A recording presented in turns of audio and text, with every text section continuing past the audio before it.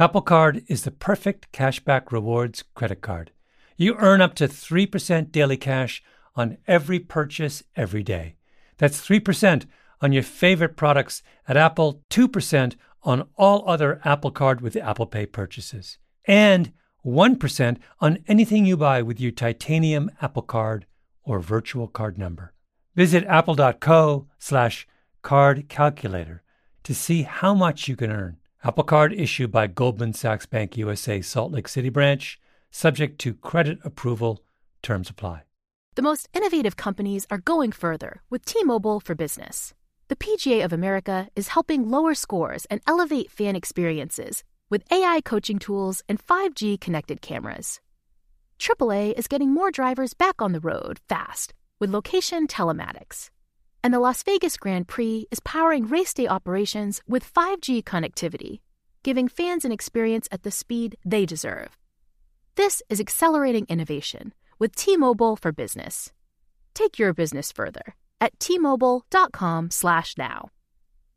Experts claim there is nothing tougher than a diamond. But at Diamonds Direct, we beg to differ. Have you ever met a mother? Strong, radiant, timeless. This Mother's Day, give her the gift that meets her match. With diamond jewelry starting at $200. Plus Diamonds Direct's exceptional quality and unbeatable everyday price, you're sure to give her a gift that wows this generation and the next to come. Experience the thrill of jewelry shopping done right at Diamonds Direct. Diamonds Direct. Your love, our passion.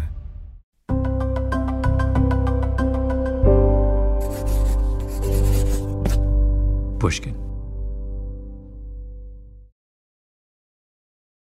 Hello there, Malcolm Gladwell here. Many people have spoken up over the last few days very eloquently about the tragic death of George Floyd at the hands of a police officer in Minneapolis. It says something about the country we live in that the most powerful things I've heard have come from mayors and preachers and rappers and talk show hosts and countless ordinary people on Twitter, while the White House turned off its lights and the president hid in an underground bunker. Sometimes words fail me. As those of you who have followed my career know, I've been writing and thinking about race and policing for a very long time. The final chapter of my second book, Blink, was about the 41 shots fired at a young African immigrant named Amadou Diallo by New York City police officers in 1999, as he stood on his front porch and reached for his wallet to show them his ID. My latest book, Talking to Strangers, starts and ends with the tragic encounter between a young African-American woman, Sandra Bland, and a highway patrolman on the streets of Prairie View, Texas. So I wanted to add my voice to the chorus and share some of that work. And what I decided on is a portion of the audiobook version of my book, David and Goliath. It was published in 2013. And this chapter is about a riot that took place in Belfast in Northern Ireland. It's about a situation from miles away and many years ago, and about the divisions of religion and class, and not the divisions of race. But sometimes I think it's useful to take a step back and consider policing in a broader context. What happened in Northern Ireland 50 years ago and what is happening now on the streets of the United States are not all that different. The core question in both is, if you have power, what does it mean to use it wisely? And what are the consequences if you don't? So here we go from David and Goliath, Chapter 7, Rosemary Lawler. When the Troubles began in Northern Ireland, Rosemary Lawler was a newlywed. She and her husband had just bought a house in Belfast. They had a baby. It was the summer of 1969, and Catholics and Protestants, the two religious communities that have lived uneasily alongside each other throughout the country's history, were at each other's throat. There were bombings and riots. Gangs of Protestant militants, loyalists as they were called, roamed the streets, burning down houses. The Lawlers were Catholic, and Catholics have always been a minority in Northern Ireland. Every day, they grew more frightened. I'd come home at night, Lawler said, and there would be writing on the door, "Tags out." Tags is a derogatory word for an Irish Catholic. Or, "No Pope here." Another night we were there, we were very lucky. A bomb came into the backyard and didn't explode. One day I went to knock on my neighbor's door, and I realized she was gone. I found out that day that a lot of people had gone. So when my husband, Terry, came home from work, I said, "Terry, what's going on here?" And he said, were in danger. We left the home that night. We had no phone. You remember, this is in the days before mobiles. We walked out. The fear was in me. I put my son in his pram. I gathered up best we could pieces of clothes for him and ourselves. There was a tray at the bottom of the pram, and we stuffed them all in the tray. And Terry says to me, "Right, Rosie, we're going to walk straight out of here, and we're going to smile at everybody." I was trembling. I was a teenage mom, a teenage girl who got married, 19, married, new baby, new world, new life, taken away from me like that, do you know? And I have no power to stop it. Fear is an awful thing, and I remember being really, really scared. The safest place they knew was the all-Catholic neighbourhood of Ballymurphy in West Belfast, where Lawler's parents lived. But they had no car, and with Belfast in turmoil, no taxi wanted to venture into a Catholic neighbourhood. Finally, they tricked a cab into stopping by saying their baby was sick and needed to get to a hospital. They shut the car door, and Terry told the driver, "I want you to take us to Ballymurphy." The driver said, "Oh no, I'm not doing that." But Terry had a poker, and he took it out, and he placed the point against the back of the driver's neck and said, "You're going to take us." The cab driver drove them to the edge of Ballymurphy and stopped. "I don't care if you stick that in me," he said. "I'm not going any further." The Lawlers gathered up their baby and their worldly possessions and ran for their lives. At the beginning of 1970, things got worse. That Easter, there was a riot in Ballymurphy.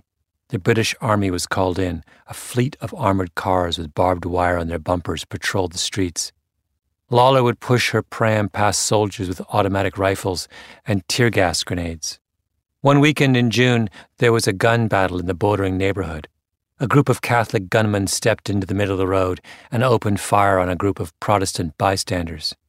In response, Protestant loyalists tried to burn down a Catholic church near the docks.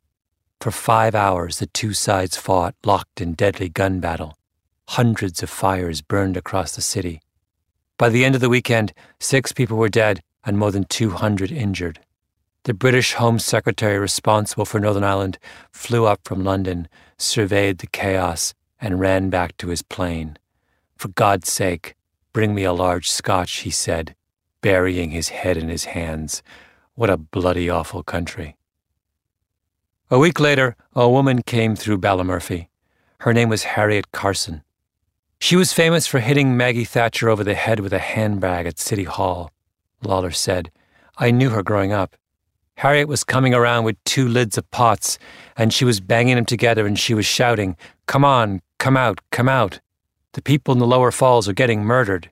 She was shouting it up, and I went out to the door. My family was all there, and she was shouting, 'They're locked in their houses. Their children can't get milk, and they haven't got anything for a cup of tea, and there's no bread. And come out, we need to do something.'" The Lower Falls is an all-Catholic neighbourhood just down the hill from Ballymurphy. Lawler had gone to school in the Lower Falls. Her uncle lived there, as did countless cousins. She knew as many people in the Lower Falls as she did in Ballymurphy. The British Army had put the entire neighbourhood under curfew while they searched for illegal weapons. "I didn't know what curfew meant," Lawler said. "Hadn't a clue.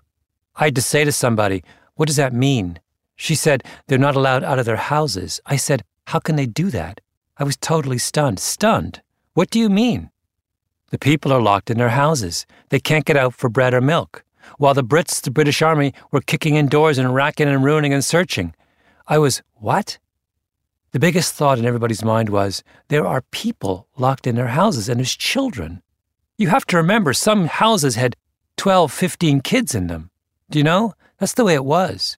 What do you mean they can't get out of their houses? They were angry. Rosemary Lawler is now in her 60s, a sturdily built woman with ruddy cheeks and short white blonde hair swept to the side. She was a seamstress by trade, and she was dressed with flair, a bright floral blouse and white cropped pants. She was talking about things that had happened half a lifetime ago, but she remembered every moment. "My father said, 'The Brits, they'll turn on us. They'll say they're in here to protect us. They'll turn on us, you wait and see.' And he was 100% right. They turned on us, and the curfew was the start of it." The same year that Northern Ireland descended into chaos, 2 economists, Nathan Leedys and Charles Wolfe Jr., wrote a report about how to deal with insurgencies. Ladies and Wolf worked for the Rand Corporation, the prestigious think tank started after the Second World War by the Pentagon.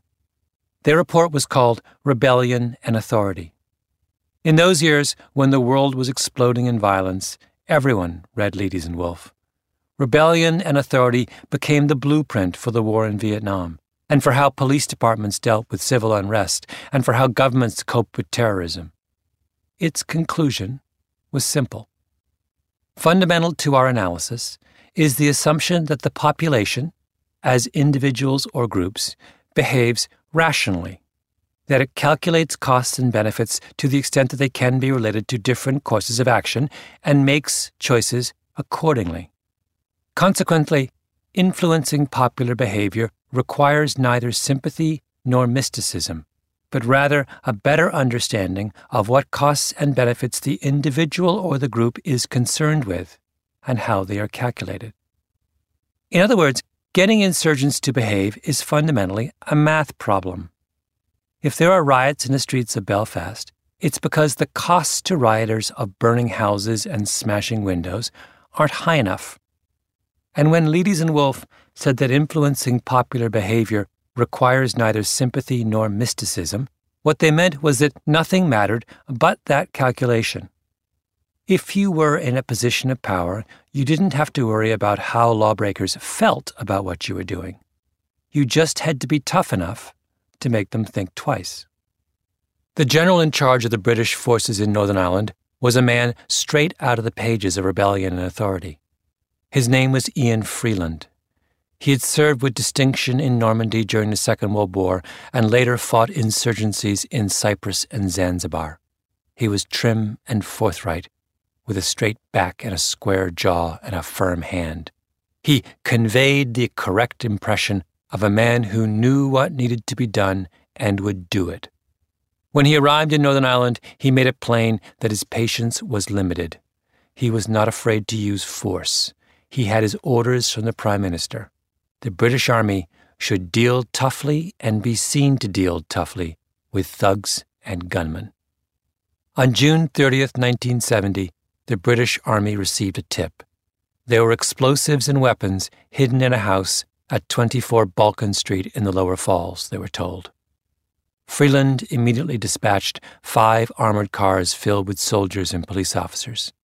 A search of the house turned up a cache of guns and ammunition. Outside, a crowd gathered. Someone started throwing stones. Stones turned into petrol bombs. A riot started. By 10 p.m., the British had had enough. An army helicopter, armed with a loudspeaker, circled the Lower Falls, demanding that all residents stay inside their homes or face arrest. As the streets cleared, the army launched a massive house-to-house search. Disobedience was met with firm and immediate punishment. The next morning, a triumphant Freeland took 2 Protestant government officials and a pack of journalists on a tour of the neighborhood in the back of an open flatbed truck, surveying the deserted streets like, as one soldier later put it, the British Raj on a tiger hunt. The British Army went to Northern Ireland with the best of intentions. The local police force was overwhelmed, and they were there simply to help, to serve as a peacekeeper between Northern Ireland's 2 warring populations. This was not some distant and foreign land. They were dealing with their own country, their own language, and their own culture. They had resources and weapons and soldiers and experience that dwarfed those of the insurgent elements they were trying to contain. When Freeland toured the empty streets of the Lower Falls that morning, he believed that he and his men would be back home in England by the end of the summer. But that's not what happened. Instead, what should have been a difficult few months turned into 30 years of bloodshed and mayhem. In Northern Ireland, the British made a simple mistake. They fell into the trap of believing that because they had resources, weapons, soldiers, and experience that dwarfed those of the insurgent elements they were trying to contain, it did not matter what the people of Northern Ireland thought of them. General Freeland believed Ladies and Wolf when they said that influencing popular behavior requires neither sympathy nor mysticism. And Ladies and Wolf were wrong. It has been said that most revolutions are not caused by revolutionaries in the first place, but by the stupidity and brutality of governments. Sean McStephen, the Provisional IRA's first chief of staff, once said, looking back on those early years, "Well, you had that to start with in Northern Ireland, all right." The simplest way to understand the British mistake in Northern Ireland is to picture a classroom. It's a kindergarten class, a room with brightly coloured walls covered in children's drawings. Let's call the teacher Stella. The classroom was videotaped as part of a project at the Curry School of Education at the University of Virginia, and there is more than enough footage to provide a good sense of the kind of teacher Stella is and the kind of classroom she has. Even after a few minutes, it is abundantly clear that things aren't going well. Stella is sitting in a chair at the front of the room. She's reading out loud from a book that she's holding up to one side. 7 slices of tomatoes, 8 juicy olives, 9 chunks of cheese. A girl is standing in front of her, reading along, and all around her, the class is in chaos, a mini version of Belfast in the summer of 1970. A little girl is doing cartwheels across the room. A little boy is making faces. Much of the class seems to be paying no attention at all. Some of the students have actually turned themselves entirely around so that they have their backs to Stella. If you were to walk in on Stella's class, what would you think? I'm guessing your first reaction would be that she has a group of unruly children. Maybe she teaches in a school in a poor neighborhood and her students come from troubled families. Maybe her students come to school without any real respect for authority or learning. Ladies and Wolf would say that she really needs to use some discipline. Children like that need a firm hand. They need rules. If there is no order in the classroom, how can any learning take place?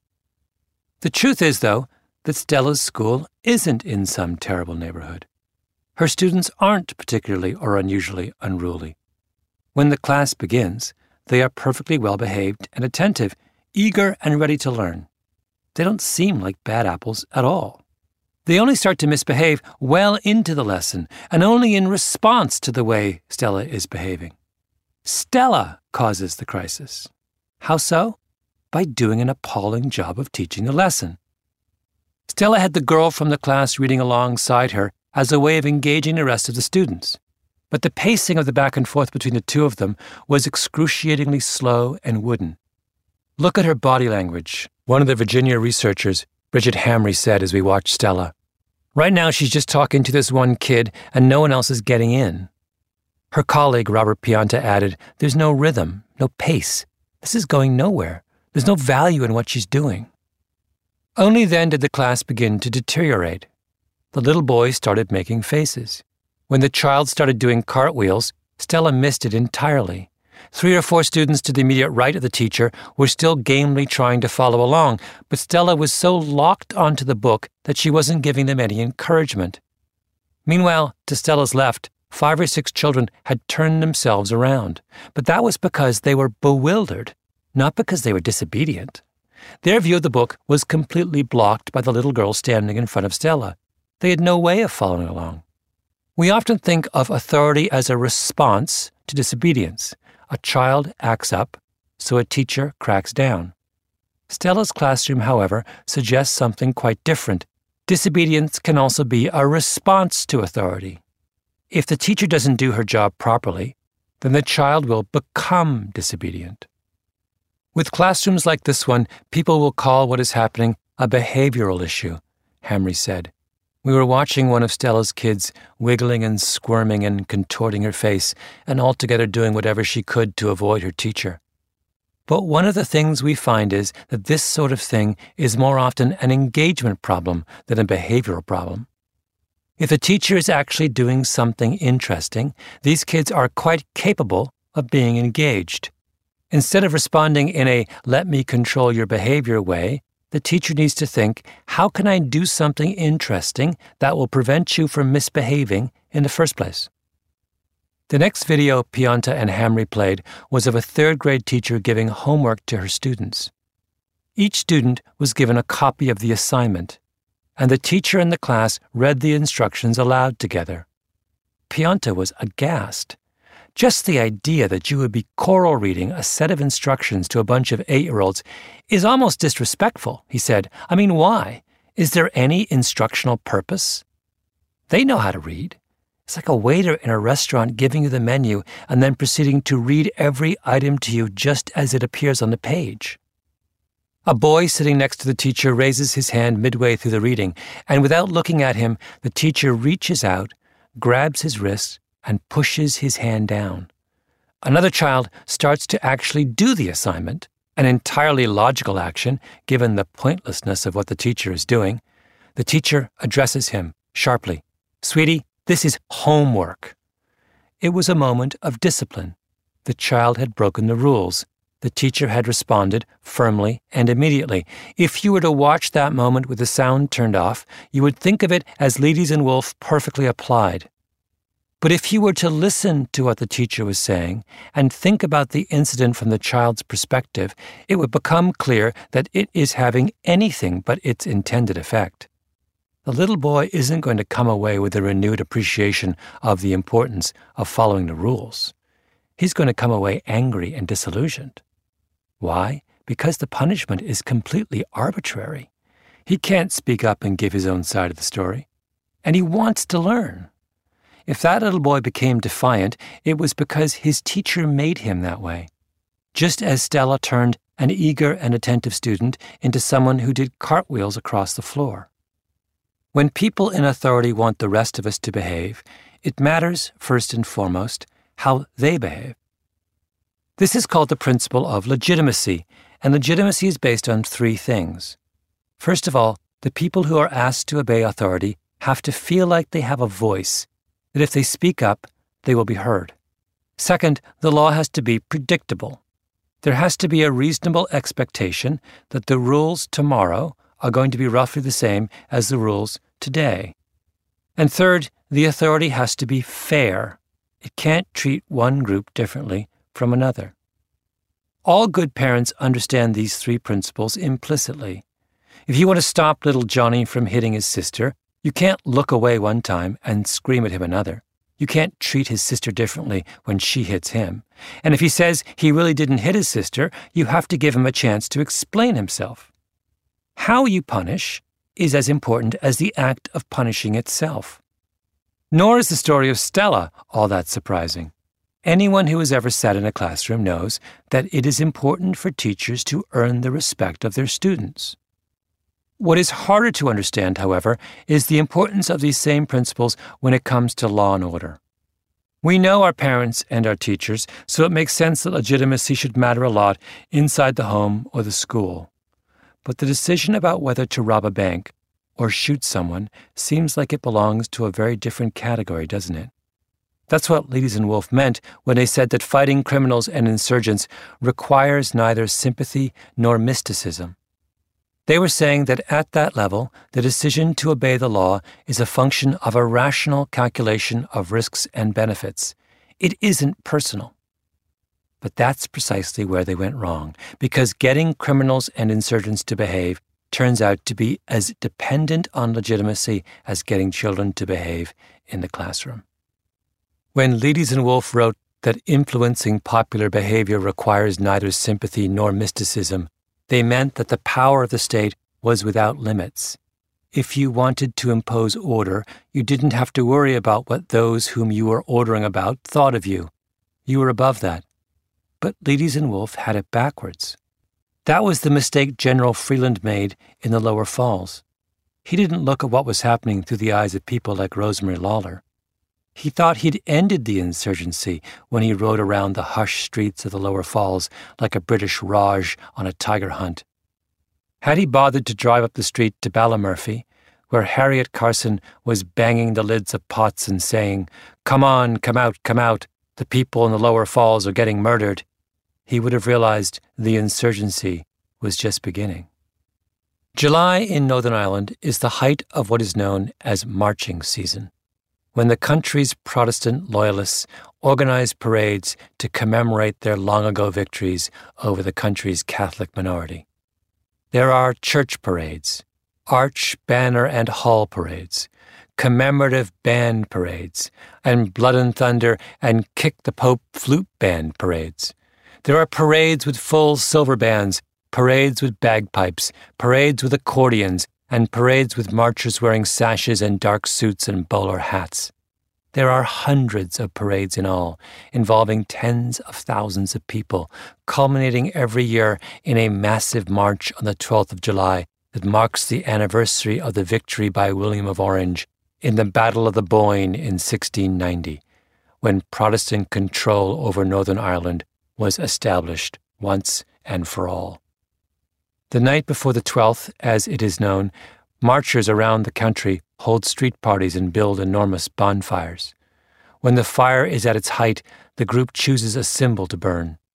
In past years, it has often been an effigy of the Pope or some hated local Catholic official.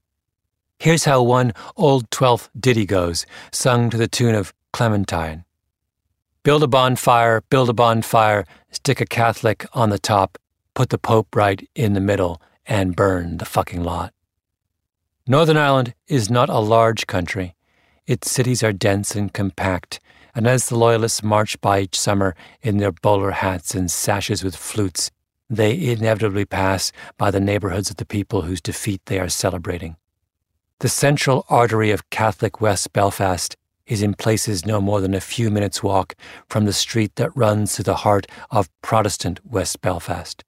There are places in Belfast where the houses of Catholics back directly onto the backyards of Protestants in such close proximity that each house has a giant metal grate over its backyard to protect the inhabitants against debris or petrol bombs thrown by their neighbours.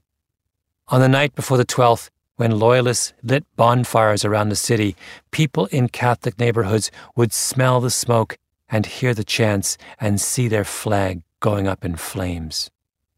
In marching season, violence always erupts in Northern Ireland. One of the incidents that began the Troubles was in 1969, after 2 days of riots broke out when a parade passed through a Catholic neighbourhood. When the marchers went home, they went on a rampage through the streets of West Belfast, burning down scores of homes. The gun battles the following summer that so tried Freeland's patience also happened during Protestant marches. Imagine that every summer U.S. Army veterans from the northern states paraded through the streets of Atlanta and Richmond to commemorate their long-ago victory in the American Civil War. In the dark years of Northern Ireland, when Catholic and Protestant were at each other's throat, that's what marching season felt like. When the residents of the Lower Falls looked up that afternoon and saw the British Army descend on their neighbourhood then, they were as desperate as anyone to see law and order enforced in Belfast. But they were equally anxious about how law and order would be enforced. Their world did not seem fair. The 12th, when either their flag or their pope would be burned in giant bonfires, was only days away. The institution charged with keeping both sides apart during marching season was the police force, the Royal Ulster Constabulary. But the RUC was almost entirely Protestant. It belonged to the other side. The RUC had done almost nothing to try and stop the riots the previous summer. A tribunal convened by the British government concluded, after the Protestant loyalists had torched houses, that the RUC officers had failed to take effective action. Journalists at the scene reported loyalists going up to police officers and asking them if they could borrow their weapons. One of the reasons the British Army had been brought into Northern Ireland was to serve as an impartial referee between Protestant and Catholic.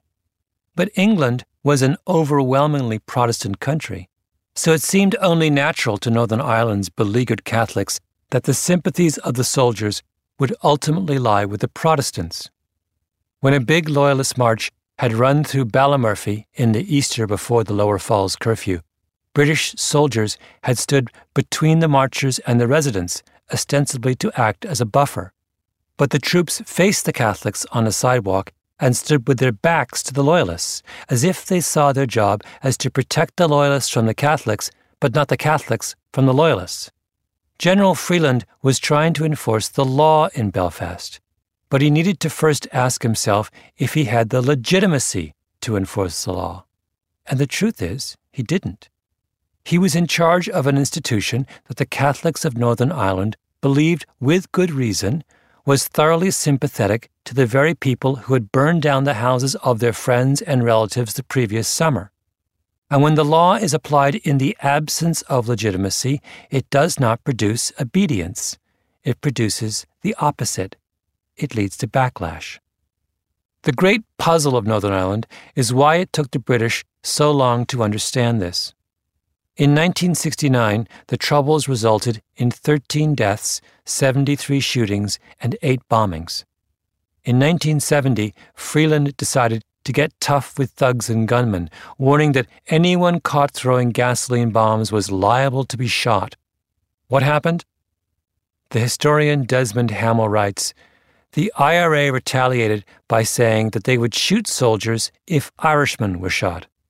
The Protestant Ulster Volunteer Force, an extreme and illegal paramilitary unit, quickly joined in, offering to shoot a Catholic in return for every soldier shot by the IRA. The Times quoted a Belfast citizen saying, "Anyone who isn't confused here doesn't really understand what is going on." That year, there were 25 deaths, 213 shootings, and 155 bombings. The British stood firm. They cracked down even harder, and in 1971, there were 184 deaths, 1,020 bombings, and 1,756 shootings. Then the British drew a line in the sand. The Army instituted a policy known as internment. Civil rights in Northern Ireland were suspended. The country was flooded with troops, and the Army declared that anyone suspected of terrorist activities would be arrested and held in prison indefinitely without charges or trial.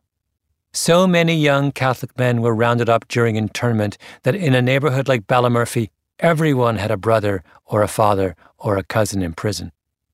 If that many people in your life have served time behind bars, does the law seem fair anymore? Does it seem predictable? Does it seem like you can speak up and be heard? Things got even worse. In 1972, there were 1,495 shootings, 531 armed robberies, 1,931 bombings, and 497 people killed. One of those 497 was a 17-year-old boy named Eamon. Eamon was Rosemary Lawler's little brother. Eamon appeared at my door, Lawler said. He said to me, "I'd love to stay here for a day or two." And I said, "Why don't you?" He said, "Ma would have a fit. She would go ballistic." Then he confided in myself and my husband that he was getting harassed by the British Army. Every time he was out, every corner he turned, everywhere he went, they were stopping him and they threatened him. Was he actually working with the IRA? She didn't know, and she said it didn't matter. We were all suspects in their eyes, she went on. That's the way it was. And Eamon was shot by a British soldier. Him and another fellow were having a smoke, and one shot rang out, and Eamon got it. He lived for 11 weeks. He died on the 16th of January at 17 and a half years of age. She began to tear up. My father never worked again at the dock. My mother was destroyed, heartbroken. It's 40 years ago this year. It's still rough. Lawler was a young wife and mother, living what she had expected would be a normal life in modern Belfast. But then she lost her home. She was threatened and harassed. Her relatives down the hill were imprisoned in their homes. Her brother was shot and killed. She never wanted any of it, nor asked for any of it, nor could even make sense of what happened. That was my life, my whole new life, she said. And then this was forced upon me. And I go, this is not right, do you know? Here are my people I grew up with in school being burnt out of their houses. The British Army that came in to protect us has now turned on us and is racking and ruining. I became hooked. I don't mean that flippantly. I became that way because I can't sit in the house while this is going on. I can't be a 9-to-5 mother. People call it the Troubles, she continued. It was war. The British Army was out there with armored cars and weapons and you name it. That's a war zone we lived in. The British Army came in here with every means that they had available to put us down, and we were like rubber dolls. We'd just bounce back up again. Don't get me wrong, we got hurt on the way down. A lot of people had heartache. I suffered from anger for a long, long time, and I've apologized to my children for that. But the circumstances dictated that. It wasn't how I was. I wasn't born that way. This was forced upon me. When General Freeland's men descended on the lower falls, the first thing the neighbors did was to run to St. Peter's Cathedral, the local Catholic church just a few blocks away. The defining feature of the lower falls, like so many of the other Catholic neighborhoods of West Belfast, was its religiosity. St. Peter's was the heart of the neighborhood. 400 people would attend Mass at St. Peter's on a typical weekday. The most important man in the community was the local priest. He came running. He went up to the soldiers. The raid must be done quickly, he warned them, or there would be trouble. 45 minutes passed, and the soldiers emerged with their haul. 15 pistols, a rifle, a Schmeiser submachine gun, and a cache of explosives and ammunition. The patrol packed up and left, turning onto a side street that would take them out of the lower falls. In the interim, however, a small crowd had gathered, and as the armored cars turned the corner, a number of young men ran forward and started throwing stones at the soldiers. The patrol stopped. The crowd grew angry. The soldiers responded with tear gas. The crowd grew angrier. Stones turned to petrol bombs and petrol bombs to bullets. A taxi driver said he had seen someone carrying a submachine gun heading for Balkan Street. The riders set up roadblocks to slow the army's advance. A truck was set ablaze 1 block away, blocking the end of the street. The soldiers fired even more tear gas until the wind had carried it clear across the lower falls. The crowd grew angrier still. Why did the patrol stop? Why didn't they just keep going? Lingering in the neighborhood is exactly what the priest told them not to do. The priest went back to the soldiers and pleaded with them again. If they stopped the tear gas, he said, he would get the crowd to stop throwing stones. The soldiers didn't listen. Their instructions were to get tough and be seen to get tough with thugs and gunmen. The priest turned back towards the crowd. As he did, the soldiers fired off another round of tear gas. The canisters fell at the feet of the priest, and he staggered across the street, leaning on a windowsill as he gasped for air. In a neighborhood so devout that 400 people would show up for Mass on a typical weekday, the British Army gassed the priest. That was when the riot started. Freeland called in reinforcements to subdue a community of 8,000 people packed into tiny houses along narrow streets. The British brought in 3,000 troops. And not just any troops. To a fiercely Catholic neighborhood, Freeland brought in soldiers from the Royal Scots, one of the most obviously and self-consciously Protestant regiments in the entire army. Army helicopters circled overhead, ordering the residents by megaphone to stay inside their homes. Roadblocks were placed at every exit. A curfew was declared, and a systematic house-by-house search began.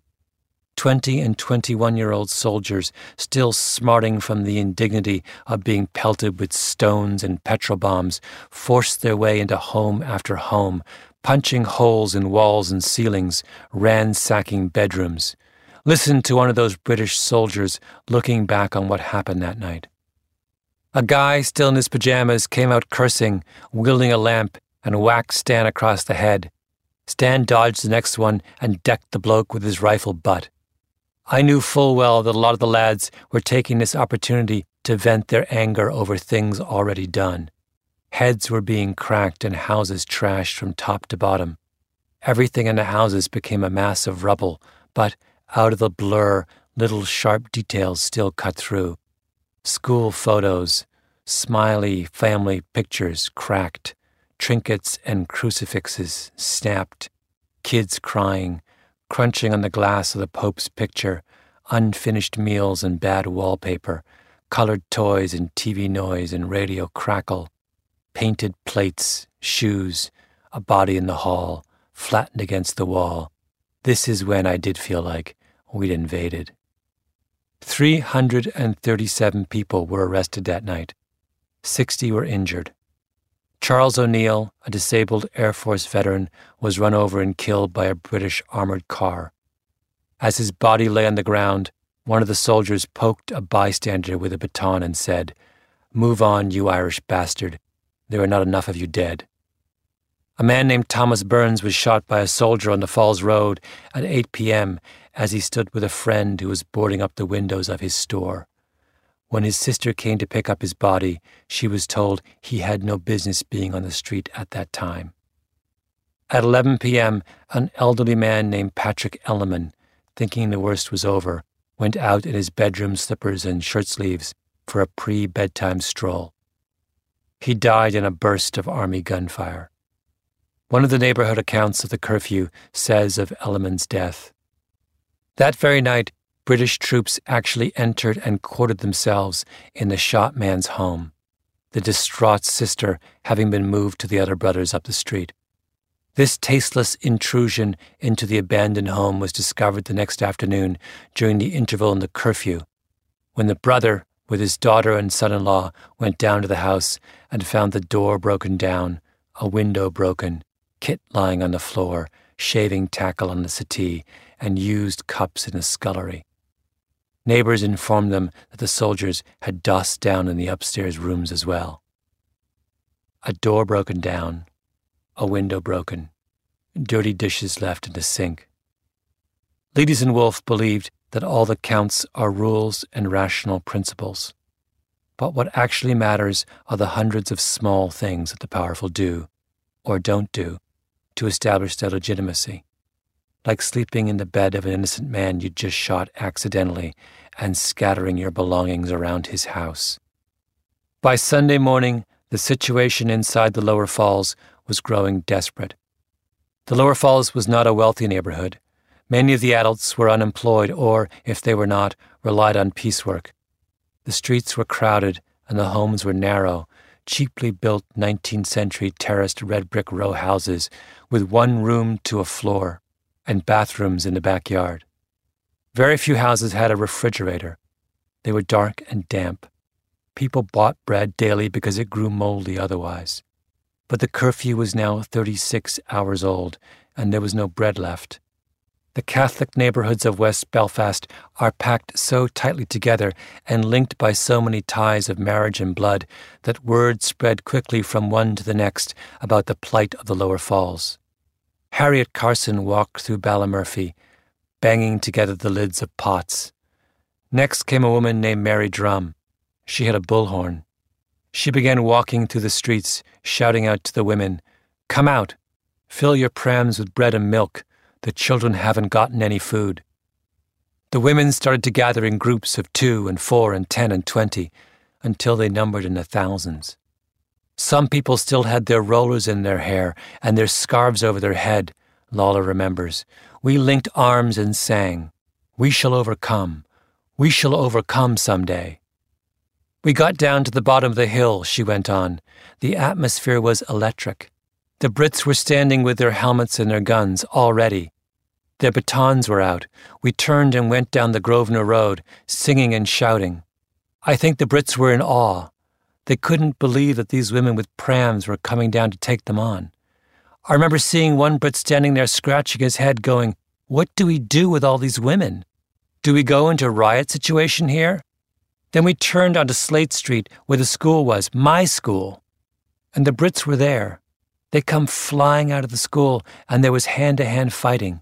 We got the hair pulled out of us. The Brits just grabbed us, threw us up against the walls. Oh, aye, they beat us. And if you fell, you had to get up very quickly because you didn't want to get trampled. They came out with brutality. I remember standing up on top of a car and having a look at what was going on in the front. Then I saw a man with shaving cream on his face and putting his braces on, and all of a sudden, the soldiers stopped beating us. The man putting his braces on was the commanding officer of the Slate Street checkpoint. He might have been the only voice of sanity on the British side that day, the only one who understood the full dimensions of the catastrophe unfolding. A heavily armed group of soldiers was beating up a group of pram-pushing women coming to feed the children of the lower falls. He told his men to stop. You have to understand, the march was still coming down the road, and the people at the back hadn't a clue what was going on at the front, Lawler went on. They kept coming. Women were crying. People started coming out of their houses, pulling people in because there were so many injured. Once all the people started coming out of their houses, the Brits lost control. Everyone came out on the streets, hundreds and hundreds of people. It was like a domino effect. One street they'd come out, next thing you know, doors are opening on another street, and another street. The Brits gave up. They had their hands up. The women forced and we forced until we got in, and we broke the curfew. I've often thought about it. God, it was like everybody was jubilant. It was like we did it. I remember coming home and suddenly felt very shaky and upset and nervous about the whole episode, do you know? I remember speaking to my father about it afterward. I said, Daddy, your words came true. They turned on us. And he said, True, British Army, that's what they do. He was right. They turned on us. And that was the start of it. This show is sponsored by BetterHelp. It's a simple truth. No matter who you are, mental health challenges can affect you, and how you manage them can make all the difference. That's why everyone should have access to mental health support that meets them where they are and helps them get through their day. BetterHelp provides online therapy on your schedule. It's flexible, simple to use, and more affordable than in-person therapy. Connect with a licensed therapist selected just for you. Learn more at BetterHelp.com. That's better, HELP.com. Did you know some travel credit cards offer 10x points on your spending? Don't miss out on big rewards for your next trip.